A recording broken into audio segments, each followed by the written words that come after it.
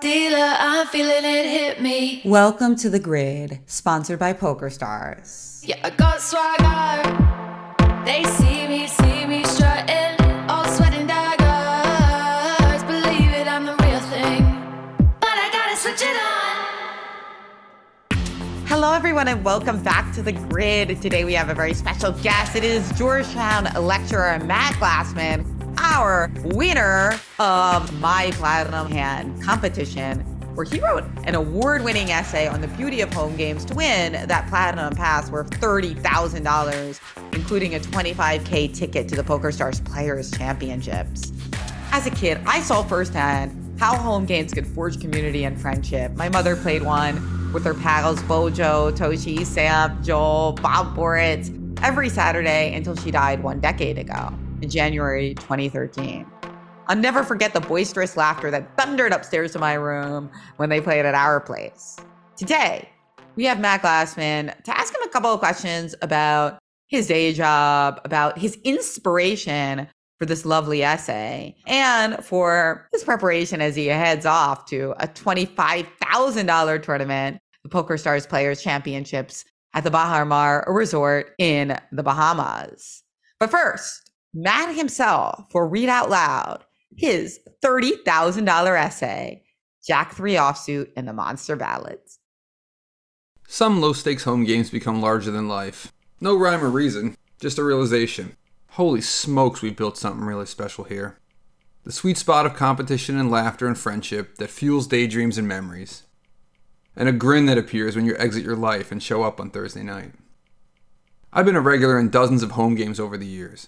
Serious, casual, cerebral, goofy, low stakes, high stakes, soft, tough, family, friends, coworkers, strangers, even future pros. I built 3 games that made the magical leap, but have never loved one as much as the Monster Ballads game. Just one of those games. Came together a year before the boom, firmly grounded in the old aesthetic. Dealer's choice, spread limit, max bet $2, plastic chips, a rickety octagon Kestel table. Stud high-low declare, follow the queen, Chicago. It persisted through the boom, an early nostalgic oasis from it. Old school, despite not being old. I was playing a lot of 10-20 stud at Foxwoods at the time, and another more serious home game, plus duplicate bridge a couple nights a week. Down the rabbit hole and loving it. Poker stars in my eyes. But nothing compared to Thursday night. It wasn't about the lunch money I might win or lose. Heck, it wasn't about the cards. Never is. I mostly remember the atmospherics, the dingy apartments of our 20s, the Schaefer beer and flavor-blasted Snyder's pretzels, the bizarre obsession with $2 bills, the slow rolls allowed in certain spots according to complex norms, the Monster Ballad CD on endless loop, and of course, the guys. T-Pep, 8-Pack, Piazza Doodle, Charles, Kerm, Doc, Tam, true characters up and down the lineup. You already know them. The lovable loser, the tell box, the postmortem coach, the guy who knows 11 ways to say check, the one who makes the same 6 jokes every week. Moods and personalities that correlated with playing styles. A few of them halfway down the rabbit hole, but mostly just kitchen table players. A dozen guys stuck somewhere after college but before the real world. Relationships, breakups, grad school, jobs, careers, it all spilled out in the cracks between the laughter and the beats. Despite what you hear, a poker game is actually a great place to have serious conversations. Maybe because they seem less serious. The game was 6 months old when we stapled a $6 no-limit Hold'em tournament to the front of it. None of us had ever played Hold'em except for Piazza Doodle, but we'd seen Rounders and saw Varconi beat Gardner on ESPN, so why not? In 2002, the rush of betting it all was brand new, and the tourney format made it less scary to do so. It was an immediate hit. 7 p.m. tournament on the Kestel, old school dealer's choice cash at the kitchen table as soon as 3 people busted. Fueled by the boom and the competitive fun of tournaments, we quickly added an annual club championship, and then a mid-season holiday tournament too. $20 affairs that took all evening. Memorialized with engraved gold winners' plaques we'd screw onto the edge of the Kestel. Permanent reminders of who had won the club each year. These championships were tense events. We'd look forward to them for weeks. The money was meaningless, but everybody wanted a plaque. One good run of cards could wash away a year of bad results and leave a lasting physical badge. And at least for one night, the normal clowning around disappeared. Like every good home game, we had an array of ridiculous inside jokes. Jargon and habits and rules and behaviors that would dizzy the newcomers who passed through. Like saying yabba dabba doo to mean raise. Or making a big production about dragging pots all the way into your trip tray, just to make that noise. Or Doc slowly turning his visor around as he grabbed the cards for his deal, a knowing roar exploding from the table. One night, Charles jammed the river in the tournament. The board read King King Ace 9 6. No flush possible. T-Pep folded, flashing an ace. What'd you have there, Charles? Jack 3 offsuit, Haas. 2 weeks later, everyone was claiming they had Jack 3 offsuit whenever they took down a pot. 2 weeks after that, people started playing Jack 3 offsuit whenever it was dealt to them. Naturally, you had to play it aggressively. How else were you going to win uncontested and get to proudly table it? Even T-Pep, the tightest player in our game, started doing it. His 3-betting range was literally aces, kings, and Jack 3 offsuit. Not that we knew what a 3-bet or a range was. Tournament flops would come ace jack 3, and instantly you'd hear, bottom 2 for me again. Someone else would chime in, bullshit, you didn't raise before the flop.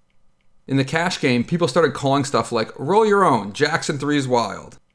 The occasional new players who passed through the club were always amused, but rarely surprised. Most low-stakes home games have a Jack 3 offsuit. Call me a true believer. I was a serious player, but I knew Jack 3 offsuit was the glue that held these games together. I dutifully played it full throttle, always. Raise, 3-bet, 4-bet jam. I mean, you couldn't lose. Either you took it down and got to table it, or you got called and you got to table it. Hero or hero. On the perfect night, you'd flop huge with it and get to show it down. My dream was to make jacks full of 3s in Chicago, rivering the jack of spades to scoop the pot. Years passed. Poker exploded. The stud games at Foxwoods dried up, replaced at first by an endless sea of $3, $6 limit hold'em tables, then $1, $2 no-limit hold'em tables. No-limit cash games sprung up around town, and I joined one. I started playing online. I satellite my way into the World Series of Poker main event one year. Through it all, the Monster Battles poker game thrived. Thursday nights a fixture on my calendar. A missed week, devastating. New players came and went, as did jokes and jargon. The Kestel filled up with championship plaques. I even won a few. Yabba dabba doo.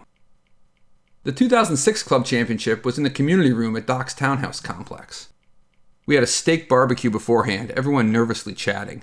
10 players, all of whom had been with the club since the beginning. Things were changing. A bunch of us had gotten married. Club trips to AC for poker bachelor parties, of course. And a few of us were imminently leaving town for new jobs in new cities. It wasn't over yet, but the writing was on the wall. The game was not going to go on forever. I could say I played well that night, but I really just luck-boxed my way to the final 2. Aces versus kings in an early level to double up, and then a flush on the turn in a pot I didn't belong in, and next thing you know, I'm bullying people on the bubble. And suddenly, it's just me and Charles and $200 on the table and a plaque with one of our names on it and a year's bragging rights up for grabs. Everyone else crowded around watching. 20 minutes later, I've got 30 big blinds in front of me, covering Charles, but not by much. I'm in the big blind and I take a peek. Jack 3, offsuit, whoa. Charles min-raises his button and suddenly I'm in the tank. A bizarre tank. It's one thing to floor the Jack 3 accelerator in a random Thursday tourney. This is decidedly not some random Thursday. It would be the coup of the decade to triple barrel Jack 3 and get away with it for most of the championship chips. But I'm almost throwing up thinking about losing the title on a play like this. After a minute, I decide I can play it aggressively but still bail out if things get sticky. It's a dumb compromise and I know it. I 3-bet the 6 bigs, hoping to just take it down and flex when I reveal my hand. But Charles calls. Here we go. The flop comes ace, 8, 4, rainbow. The SPR is right around 2. I c-bet half pot, now just praying to end the hand. Charles thinks and calls. The turn is another ace. Now Charles perks up and smiles. You gonna bluff at it again, Haas? I'm strongly considering it. This is the moment of truth. If I just jam here, Jack 3 is going face up on the table, one way or another. Hero or hero. Charles obviously has something, but if it's not an ace, he's not gonna call. Strictly on the poker, I'm in the dumbest possible spot imaginable. But in the context of the last 5 years, this is the culmination of the entire Monster Battles poker game. But I chicken out. I gently tap the table to check. Charles immediately moves all in. I Hollywood for 10 or 15 seconds, mostly thinking about whether to show the Jack 3 when I fold. I decided not to, knowing they'll skewer me for playing it like a wimp. The jack and the 3 float anonymously into the muck. To everyone else, it's just another hand. Did you have it, I ask? But I already know the answer. Charles smiles. Jack 3 off, buddy. 4 or 5 hands later, I jam my short stack and lose a flip. Charles is the club champion. That was the last Monster Ballads Club Championship. You never know when a poker game is going to fall apart. People move, people get busy, the game goes less and less often, and then it's just gone. I've played in a lot of different low-stakes games since then. 2 became something special. 1 ran for a decade. 10 club championships, a million jokes, even had a rickety old Kestel table, plaques screwed into it. And of course, it had its own signature hand, 10-4. It fell apart in 2020, a victim of COVID. The other was a PokerStars home game club I put together the first week of the pandemic. I figured a dozen people might play for 6 weeks. Almost 3 years later, we've got 80 players in the club and have played over 130 weekly tournaments. Our 3rd club championship is this Thursday night. The signature hand is 9-4 offsuit. I have no idea why, but everybody plays it. In November of 2020, during the height of the pandemic, I got a group email from Charles. Let's put together an online reunion of the Monster Ballads game. Within minutes, half a dozen people had enthusiastically responded, and a game was set. Almost 15 years had passed, but immediately we assumed our old roles in the game and fell into our old rhythms. It was beautiful and surreal, like reviving someone who died long ago. Life had intervened, and there was a lot to catch up on. Marriages, kids, careers. Bizarrely, the little jokes people remembered from the game only partially overlapped. Everyone knew a different 40% of the canon. The game had evidently affected people in all different ways. I even got some blank stares when I called out top and bottom on a Jack 8-3 flop. I was surprised, but perhaps I shouldn't have been. It was never really about the cards. Thank you so much, Matt, for that riveting reading. Can you tell us a little bit about the process of writing this? How long did it take you, and when did you come up with the idea? I think it was on your podcast. I heard you were doing the contest. When I heard about the contest, like, well, I'm definitely going to enter that because I like writing, and I've done lots of blogging in lots of capacities in my life. It's like I'm definitely going to do this, and then it took a while to sort of think about what hand to do, and sort of I was thinking strategically about the contest because the first thing I thought of was like, well, do I have a great hand in and of itself, sort of in my life? And I thought of a couple, but then really like my sense of the contest was that like a lot of people you can pick a hand history that's really cool, but a million people have cool hand histories, but really it was like give me the story surrounding the hand history that was more important. And that's when it dawned on me. I was like, oh my God, I got to do Jack 3 and build it around sort of the idea of these low stakes home games that have been so important to me in my life. And then it sort of just flowed from there.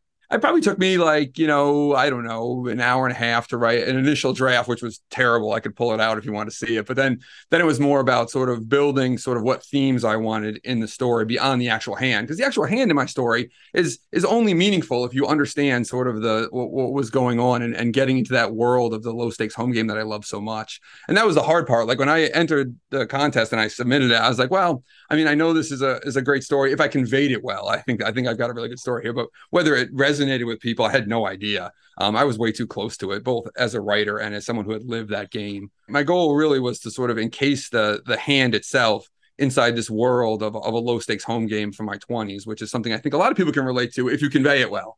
Or at some point in their life, I think everyone has played sort of low stakes home game poker at some point, or at least people of my age have.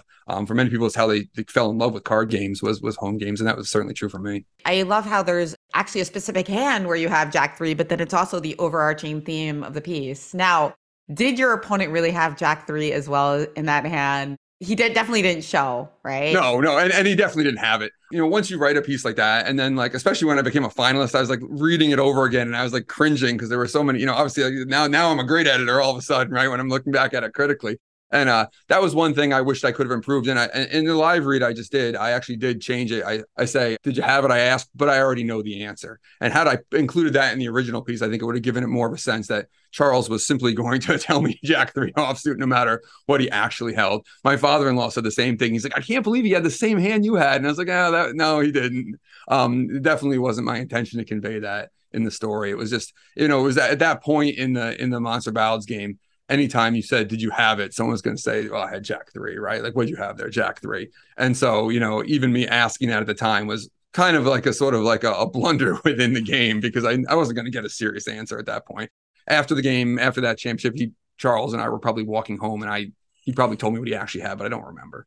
Oh, no, no, no. It's okay. I like that. I thought that was good because it was like kind of clear that he probably, he might have been lying. He probably didn't have it, but who knows? I mean, it is an offsuit hand, so there are a lot of comments on it. Yeah, from a Bayesian point of view, I guarantee if Charles had Jack 3 there, we would have seen it on the table as soon as I folded. So there's no sort of like the conditional probability is 0 because we would have seen it. Like you didn't like win a hand with Jack 3 in that game and not show it. So you definitely didn't have it. It's funny how Jack 3 became such an epic. Well, Jack 3 became a really important hand this year because of the Jack 4 hand and all of the speculation immediately in this epic hand between Robbie and Garrett Adelstein that caused so much controversy.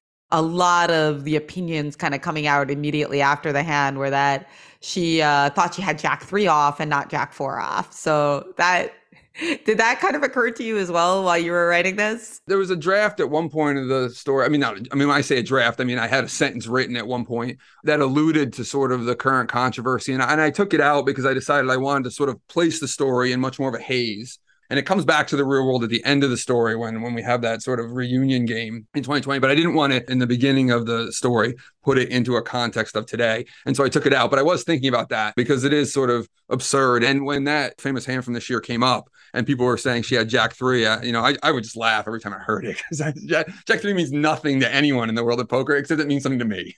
And, 12 guys I played poker with 20 years ago, right? Then you were like, of course it would make sense for her to call in that situation. Right. She's been playing more aggressively in reality, but it's the kind of thing where, you play a card game, even not just like a hand of poker, but there's certain card games, a lot of the bridge derivatives that have special cards. There was a game I played with when I was a kid that the Jack of Spades was the key card. And to this day, anytime I see the Jack of Spades, the first card I get in a poker hand, or if I'm playing bridge, I'm dealt the Jack of Spades, instantly I'm like, oh, wow, that's a powerful card. And it just sort of sticks with you no matter where you are when you see a deck of cards. And I kind of feel that way about Jack 3. And even more so now, viscerally, about 9-4 offsuit, which is sort of the signature hand of the current home game I play in that people play constantly and just for fun. And so it is the things where it can trigger these memories, even if you see it out of context. And that definitely happened to me when that Jack 4 hand came up this year. Why do you think all of these like special hands, they kind of have very similar properties that they're really weak, but they're also nondescript and that they're not the weakest hands like 3 deuce off and 7 deuce off, which are kind of like the iconic hands that are used for a lot of games for like bonuses, right? 7 deuce especially. But why do you think it's hands like Jack 3, 10-4, 9-4 that always kind of like hold this esteem in small home games? They're so random, right? Like 7 deuce is too famous for any to be the case. And the things that are smaller than 7 deuce all of a sudden can make straights, a lot of them, right? And so they have some potential. Like 9-4 is a terrible hand no matter how you cut it. Awful, right? And so when someone wants to, either pretend they had something good, they're going to name probably a hand that can't make a straight, is offsuit, right? And doesn't have 2 wheel cards. Like you could say 4 deuce, but that actually has some potential compared to 9-4 to make sort of a really powerful hand. Where you're, a hand like 9-4 or Jack 3, like, yes, it can make a full house, but any 2 cards can make a full house, but you're not making sort of a drawing hand with Jack 3, right? These hands become sort of special either because someone just makes them up and starts talking about them, and that happened in a couple of my games, or because someone who doesn't belong in a pot and is just pulling a fast one on someone for God knows what reason actually wins a hand with it, right? And that gives it sort of a notoriety in the game that can launch these things. I remember the Jack 3 incident because I remember very clearly Charles making up that he had it when he had won that pot, years earlier. But with 10-4 and 9-4, my other 2 home games that had sort of these signature hands, I have no idea where they came from. But it just started happening, right? The flop would come 10-4 deuce and someone would be like, yes, top 2 again, right? In some ways, it's like the worst running joke you can imagine. But then it just becomes sort of endearing to people. And the real flip is when people start playing the hands. Like joking about it is one thing, but it's when people start then deciding they're going to play those hands. And usually they start playing them just so they can 3-bet someone off a reasonably good hand and then turn over this garbage hand. And it becomes sort of like just a little competitive mini play within the game. And the funny thing I always think about is the tightest player in our Monster Ballads game, Tom, T-Pep in the story, like his 3-bet range literally was aces, kings, and Jack 3 offsuit. And like That's not the worst thing in the world now, if you think about it, right? It gets him to mix in some bluffs, right? Especially if he's also three betting ace king. All of a sudden, like, it looks a little bit more like a balanced range. In fact, it's probably better overall than just having aces and kings be your three bet range, which I think is hilarious. I mean, a lot of people now will use ace five suited or whatever in that spot. But to use jack three in 2005 probably got you more calls of your three bets than he otherwise would have, which I think is sort of like a nice code of the story all these years later. At least that way, people would be afraid that if you did have the jack three, they would be embarrassed. So they had to pay him off when he had the aces or kings. Yeah, the same thing can happen in a three bet pot, or if the flop came 9-3-3. Like all of a sudden, so you have your kings or whatever, but now you're like, oh, or you have an overpair, you have jacks. It's like, well, this person could have you beat with aces. They could have you beat with kings. They could also have jack three and have trips here and just like drawing, and so that sort of stuff does have sort of those second order effects where it gives you just a little bit of a bluff side to your range there, which is not anything anyone was thinking about in 2005, except maybe implicitly like, oh, worrying that they had jack three. It brings me to my next question about what are the elements of a good home game? The one that, as you put in your piece, makes that magical leap to the sweet spot of competition and laughter and friendship that fuels daydreams and memories and keeps you waiting for the next Thursday night. What do you think are some of the things that the three that you've said made that magical leap have in common? For me, at least, and all the ones I've been a part of, one of the keys is it actually has to be a competitive card game, right? Sometimes people are playing and it's really just goofy. The way we usually make card games competitive is we raise the stakes enough so that it hurts if you lose. But the other way to get there is just get people who want to play a competitive card game. Like the thing I love to say about all the games that I played and that were great is that they were much tougher games than the stakes indicated. The game I have now that I think would qualify as making the magical leap is actually an oh hell game. But it might be one of the toughest oh hell games I could possibly imagine. Just people who are unbelievably interested and good at this game and love it. But we're playing for $1 a point. So maybe you win $30 if you have a good night, right? It's not about the money. Right? The money's there, but it's sort of a sidelight. The competition is important. But the second is I think people have to come to it with the right attitude. I always thought like when you can combine that unbelievable competition with a lightheartedness where when people are laughing when things go terribly, right? Or you can laugh at someone who takes a horrible beat and they can laugh at themselves, right? And people have a good-natured ability to rib each other. I think the needling is a huge part of it, right? And it has to be sort of a set of friends or a set of people who are comfortable with that. Right. Who can, just be the in a lovable loser spot and everyone's just like absolutely dumping on them about it. And they can just sort of laugh it off and get into that sort of banter. But I also think it has to be a space where people feel sort of comfortable with each other. And like I wrote in the piece, and have serious conversations. One of the things that like is sort of just a stereotype of card games is like never have a serious conversation, right? Don't go play $1, $3 down at MGM and try to have a conversation about politics. You'll want to just throw yourself into the river. But I don't actually think that's true at home games. And I think the best home games become places where people feel so comfortable with the other people there that they can bring up things that actually are serious and actually have conversations that are meaningful to them at a human level. And so none of this is sort of an answer to your question. You just know it when you see it. You want to show up to the game, and like as soon as the game gets canceled for the week, your just stomach drops, right? Or when you get the fifth player who can make the game happen, your eyes light up. I don't know. I guess that's the best answer I can do. Everyone knows these games, and I know lots of home games that are fun that aren't these games, right? Where you show up and you enjoy playing the poker, but it's just not this game, right? It's not that game where everything is just constructed so perfectly and it has these friendships and this laughter and this intense competition, which I think for me and my friends I played in has always been a big part of it. And I think also what came through in your piece is that humor, private jokes, inside jokes is also a commonality between the games that kind of last. Yeah, I think so. I mean, it's hard to sustain a game that doesn't become its own thing. If it's just a different poker game you could choose in town, in my neighborhood where I live, there's 6 or 7 home games I've played in. And the ones you want to keep going back to are the ones that become a place where you have these sort of shared memories and inside jokes, right? And things that are funny. Like there's a guy, there's a guy in my oh hell group right now, and he's always wearing tracksuits to the game, right? As if he's some sort of like AC poker pro from the 1990s or whatever. And it's just hilarious. And it's like Dennis is in his tracksuit, and he's constantly buying new tracksuits. You're getting a new tracksuit for Christmas and showing up for people love it and they rave about it. And it's such a silly thing, like Dennis in his tracksuits, but it makes everyone smile and everyone laugh. And it becomes sort of part of the game. And, if Dennis shows up and instead he's just got like a t-shirt on that, like a poker t-shirt or something, some like no tracksuit, you need to leave, Dennis. Go get a tracksuit, go put one on. And that probably sounds so silly. Like as I say it out loud, I'm like, Jen must be like, this is ridiculous, right? But it's one of those things, a feature of our game. And there's, 200 features like that in the game. That becomes sort of the personalization of the game. Whereas if you show up anonymously and go sit at either a home game or down at, MGM in DC, you wouldn't feel that. And you'd feel sort of empty about it and cold. It's just funny. I was laughing because the Poker Stars pro Spraggy is also famous for his tracksuits. I also think the jargon is really important, and every game sort of develops its own jargon, but it is sort of daunting to walk into a home game that's been established and sit down and realize you don't know a lot of the language that's going on. And that's usually a sign that it's a pretty good game among friends, and that they are speaking almost in a code, and they're all laughing at the code. I don't have any sort of background in sociology or anything like that, but I'm sure that these sort of shared inside jokes and pieces of language and jargon are a lot about what people love about these things. Just it's something that they can call their own, that they have ownership over. Yeah, well, I was thinking, I think a lot about why No Limit Hold'em's so popular. And it sounds like you really play a lot of other games. And, one thing that I constantly come back to is how it's just like this balance between math and reading people that, it kind of privileges both types of skills. And also from like kind of like a more negative side, but also true. I feel like No Limit Hold'em's not a game that's as easy to cheat effectively in as other games. So that's probably pretty good as well.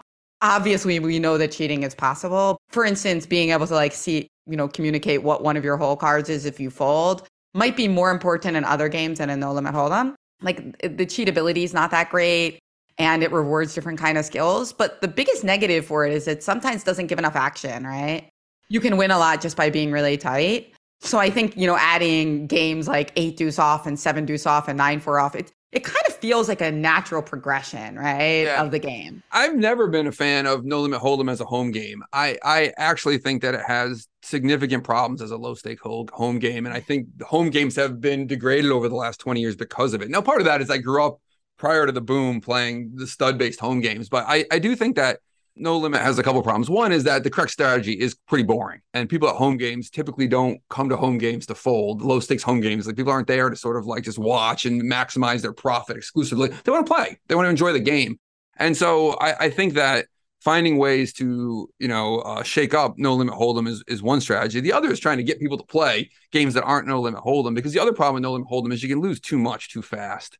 I think for a home game, I think the variance of No Limit Hold'em is actually probably lower than a lot of the stud-based limit hold'em game or limit stud type games. But people don't like the idea of going to a home game saying, well, I brought $50 and that's 2 buy-ins or whatever. And as soon as that's gone, I got to leave. And then 30 minutes later, it's gone. And what are they going to do now, right? And so I've always tried to encourage home games, particularly with people who didn't start playing poker till after the boom, to add some other things to it. Like I finally convinced my regular neighborhood home game died during the pandemic to go half and half, 30 minutes No Limit Hold'em, and then 30 minutes limit 7-card stud, high-low declare, which I think is the greatest of all the home games. It generates a ton of action. It has both sort of like the mathematical side of stud, but then the pure psychology of the declare element. Could you explain what that means? Yeah, 7 stud high-low is, if you're familiar with 7-card stud, right, you start with 2 down and 1 up, and then each person's eventually going to have 4 up with a betting round between, and then they're going to get a last river card face down. That's 7-card stud. And in high-low, the high hand splits with the low hand. And so the low hand is usually 64 rules. Ace 2, 3, 4, 6 would be the low. And that would split the pot with the high hand at the end. But declare, which is a classic sort of home game technique, says after the river betting round, after 7th Street is bet, you don't just turn over your cards. It's not card speed. Everyone who's still in the hand at showdown either puts no chips in their hand, 1 chip in their hand, or 2 chips in their hand, and they hold them out and sort of turn them over simultaneously. And if you're going low, you put no chips in your hand. If you're going high, you put 1 chip in your hand. If you're going both, you put 2. But you can only win the pot the way you go. You can only win the pot the way you go. And so a lot of the psychology of the game is figuring out if everyone else left is going the same way. Then it doesn't matter what your cards are. You just go the other way. And so you see a lot of people who play that game in a very sort of psychological way, in a reading way that has nothing to do with the cards. Because you get a scary board, right? You get three low cards face up, or 4 low cards face up. You don't care what your cards are. You just keep betting the max and go low, knowing that anyone else who's sticking around is probably contesting the high side of the pot. But that game has a lot of sort of the mix of things you want in a home game. It's a limit game with tons of action, that has both sort of very mathematical side in playing the 7 stud high low, but also a very psychological side playing the declare. Like I had a buddy in high school who like was a master of like literally looking at someone's closed fist and deciding how many chips are in it. Right, that's a skill that's like has nothing to do with the card game, or even probably should have anything to do with the card game. But he can really look at your fist and just the way you were clenching it, decide if you had no chips in there, and if you had, that, and he would use that as an edge to go low and put no chips in his hand. So the idea is that you could not have a low hand at all, but if you declared low and no one else did, you would win half the pot. Happens all the time where people just have, their board face up in stud is 3, 4, 5, 7 or whatever. And then what they actually have is 3 pair or whatever. And they never made a low. The low is a pair. And these go low because you're playing your board. And that's pretty common in 7 card stud. That's something that a lot of Hold'em players aren't used to, is that in stud, you're playing your own board. Everyone has their own cards. And so sort of it's a lot easier to superficially represent something you have that you don't have anything close to, right? Because people can build a story based on what your cards look like right in front of you. That sounds like fun, definitely. And I see, you have a bridge background, so the kind of concept of auctioning and declaring is probably compelling. I definitely grew up not in the poker side of things. My dad was a pretty good poker player. Like we had biggest game in town at the house and 7 card stuff for advanced players, but we mostly played the bridge derivatives. My parents played a little bridge. I ended up playing a lot more than either of them did, but all the games that are sort of the tricks and trumps games that come from bridge, like Oh Hell and Catch a 10 and Pitch and Whist and those sort of things, Scat, that we played growing up just as family parlor games, was really how I fell in love with card games. Like I still don't really think of poker as a card game. I think of it as a gambling game played with cards. Whereas I think of the bridge games as the real card games that you can enjoy on the cards without betting on them at all, right? The beauty of them lies in the actual card play, not necessarily in the ability to win chips or money. As a chess player, that game is intrinsically interesting, whereas in poker, part of the point, because of the different increments of betting, is that you need to be playing for money, or at least you need to want the high score enough. You can play for play money and make it interesting, but play money then has to matter to you for whatever reason. This really comes up a lot when you're trying to teach kids cards games, because lots of people have asked me, like, how do you get your kids started on games? Because I grew up in a big gaming family, and I want my kids to play lots of games, and we do. But like, it's really hard to start kids on poker, because it's like, it's not like a love of cards that takes you to poker, right? And also, like, kids don't fold, so bluffing really goes out the window, and it's like not that much fun to teach someone to value bet effectively. And so I always tell people to start kids on the other kinds of card games and get them to love card games before they start thinking about things like poker. So I always start kids on the simple tricks and trumps types games, or on like even more simple stuff, right? Like slapjack and authors, and the stuff that is truly kids games, but adults who are competitive can have fun with, like spit, right? Played so much like speed and spit with my neighborhood friends growing up, and that's just like a silly speed. How fast can you do something in cards, right? But that's what makes people love those things, and I think that's probably prior to poker. Interesting. Yeah, I try to teach my son a little poker, but yeah, no limit hold'em is impossible to teach a youngster. So we usually he kind of likes 5-card draw, and yes. I think Chinese poker formats are probably pretty good for kids as well to learn. I think this is kind of a beautiful thing about childhood. A lot of times they don't understand money and understand like the increments and like all that stuff. It's nice to keep it a little bit pure. I agree. So your day job is a senior fellow at the Georgetown Affairs Institute, which is an educational organization focused on Congress. So wow, this must be a really crazy time for you. This is January 10th, 2023 that we're recording this episode. Time for vacation, huh? Yeah, completely time for a vacation. I was so happy that they finally elected a speaker on Friday, because I was thinking, any more days of this, like today, this week, I was going to lose it. I was like glued to sort of television and talking to reporters and talking to people. And that really hit the sort of contestation of the speakership in the House, hit my exact wheelhouse, because my true expertise is in sort of congressional procedure and operations. And so I was sort of on a very small list of people that sort of understood the rules in a way that reporters want to talk to them or understand it. And so not only was it very exciting for me because I'm interested in it, but it was a ton of time spent working on it. It's funny. I talked to a couple poker media people about PSPC. They didn't see sort of like a connection between politics and card games or games, but I think just the opposite, right? I think politics and poker have so much in common, and both sort of exist in these sort of rules-based environments where strategy is derivative of sort of understanding rules, but also understanding people. And I think it makes sort of congressional politics and legislative politics actually pretty easy to analyze in the same way we think about poker, with a set of rules and an institution and a set of actors trying to maximize their goals. Often in politics, it's not a zero-sum environment, but it's game theoretic. And what you do is in response to what other people think are going to do, and knowing the rules is huge. You sit down and play a card game or any board game with people, and the first thing they're going to say is like, what are the rules?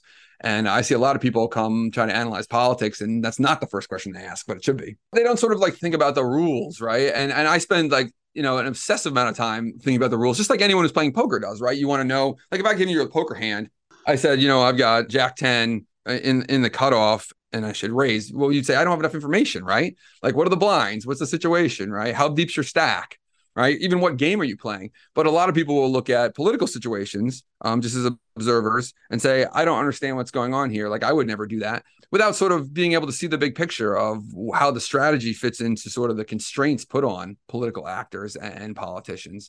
And I think if you want to sort of analyze someone's strategy, you have to understand their motivations, right? And we make this mistake in card games too sometimes, I think. We just assume everyone's there to win, right? And they're just trying to maximize profits. But in my experience, a lot of people aren't at card games to maximize profits. That's not their main motivation.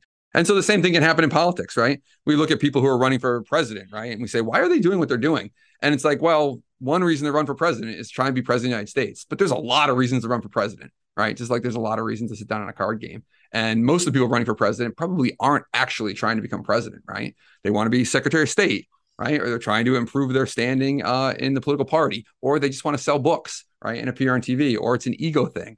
And so understanding people's motivations, I think, is something that's really common to poker and politics if you want to sort of maximize either your analytical ability or your ability to sort of play against them. Fascinating. Yeah, that's a really good way to look at it. Thank you for that. And which Congress members would be good at poker? That's a great question. I suspect if the skills translated, that some of the leaders like Pelosi would be very good at it. Pelosi is someone who thinks intently about sort of the incentives and the long-term strategies, and not just sort of the results-oriented outcomes. You see this a lot in politics. A bad political observer is someone who looks at the result of an election and decides that the winning campaign did everything right and the losing campaign did everything wrong. And that's the equivalent of being results-oriented about a hand of cards, right? The marginal impact of what your campaign did only has like a slight correlation to the outcome of the election. But I think a lot of the people in Congress who are very sort of nuanced about the rules and thinking through the strategies on the floor and how to use those rules to maximize advantage are doing the equivalent of sort of EV maximization in Congress, where a lot of members of Congress aren't that interested in the rules, right? And they're more interested in sort of just the substantive policies, which is fine too, but it's a different approach. And it's not an approach that I think would be, good at politics. So when I see a member of Congress or staffers who really think hard about their procedural strategy in Congress, I think, there's a potentially good card player. Is there a place where you recommend people, like a book or a resource at your institute, where you recommend like lay people to read up on this stuff, even if they're not, Georgetown students? Or Yeah, sure. One place I could start on is my blog where I write stuff. I have a Substack, mattglassman.substack.com, where I constantly try to. I mean, one of the things I think I have a comparative advantage about is sort of explaining legislative politics in particular, but American politics generally, to sort of people who aren't well versed in it or not in that world. And part of that is because I think about politics sometimes like a poker player. And I think I certainly can help poker players understand politics better, because I sometimes use the language of sort of EV maximization and strategies and incentives and things like that makes sense to poker players. One thing I would always encourage people to remember is that politics is not anything you don't already understand intuitively. If you've ever been to a PTA meeting at a school, if you've ever been to a homeowners association meeting, right? If you've ever been to a meeting in a church basement or at a fraternity house, right? It's the same politics as in Washington. It's not different. All the same people are there, right? And all the same things happen. And to a first approximation, if you rely on your instincts and your experiences in those situations, you will have a good understanding of sort of the tensions in sort of national politics in America. It's not any different. And the people up on Capitol Hill aren't wizards. And a lot of times they have no clue what they're doing either. And I've never seen sort of something told me Congress was any different than the PTA meeting. It's all the same things there. Sometimes people say funny things to me. They're like, where do these members of Congress come from? They're just all a bunch of assholes, right? They're all just sort of these egotistical. I'm like, have you ever been to a meeting at a Little League, right? Like, it's the exact same thing. I just like, all it tells me is that they have not spent any time in sort of hyper local politics. because it's the same sort of frustrations and the same sort of group decision-making problems where people don't agree and you have to find a way to work it out, right? And just like at the PTA or the Little League, there's two ways to work it out. One is to have sort of a calm political meeting where you may win and you may lose, and the other is to have a fist fight. And we don't want fist fights, right? We don't want them in Congress and we don't want them at the PTA meeting. And so you have to deal sort of with people who disagree with you. That's a great point. And beautiful essay. You mentioned your blog, Matt's 5 Points. That's where you can read, if you would like to reread it, the Jack 3 offsuit and the Monster Ballads poker game, and also see all these articles that Matt was referring to. A lot of great pieces up there, which apparently doing all that writing prepared you to do the piece that won you the $30,000 pass to play the PokerStars Players Championship in the Bahamas. We're going to see you there in a couple of weeks. I know you're doing a little bit of preparation, pre-flop ranges or a high SPF sunscreen. Both, right? I haven't even thought about that side of it, but absolutely. I'm trying not to take the tournament too seriously, right? Like it's just another poker tournament in some sense, and I want to have that mentality. But I have started grinding GTO Wizard a little bit and thinking about that stuff. And I have no idea. I haven't played a live poker tournament in 3 years. I mean, I've played a regular online home game tournament once a week, but I'm going to go over to MGM here, maybe even as early as tomorrow, and sit down and just play a live poker tournament just because I had the mechanics of like sitting there and feeling the pacing of levels that are longer and cards that are dealt slower is something that I got to get back into and quickly, because 3 weeks from now, it's going to be a lot more important. We'll all be rooting for you. Matt Glassman, he is the winner of the Platinum Hand PokerStars Players Championship competition, and he gave us a beautiful rendition of Jack 3 offsuit, the tale of Jack 3 offsuit and the Monster Ballads. You can find him at Matt Glassman on Twitter. You actually have a couple of Twitter accounts, right? One is more for your poker and one is for your politics. One's Matt Glassman 312. There's one that gets clogged up with politics stuff. That's at Matt Glassman 312. And then there's one that gets clogged up with poker and bridge stuff. And that's at Matt G 312 cards. Yes. And then, of course, Matt Glassman, Substack.com. Check him out there as well. And we will see you in the Bahamas at the PokerStars Players Championships. Thanks so much, Matt, for your beautiful essay, for inspiring people, I think, to think about their home games, maybe create a new one. There's an epidemic of loneliness, people say, right now in the United States. And I think the idea of carving out these like separate spaces for fun and laughter and games is a very timely idea. Thanks for kind of bringing it into the fore. Thanks for having me. Looking forward to seeing you in the Bahamas. Matt Glassman on Jack 3 offsuit, our Platinum Poker Hand winner. Thank you so much for listening to this episode of The Grid, sponsored by PokerStars. Please subscribe, review, and tell your friends about your favorite episode. Till next time, as we count down 169 hands. No one ever bust. They say I'm lucky. Oh no, no need to bluff. With all the cheap tricks up my sleeve, yeah, I got talent. You won't see me stunting. No, never stagger. Believe it, I'm the real thing. Oh,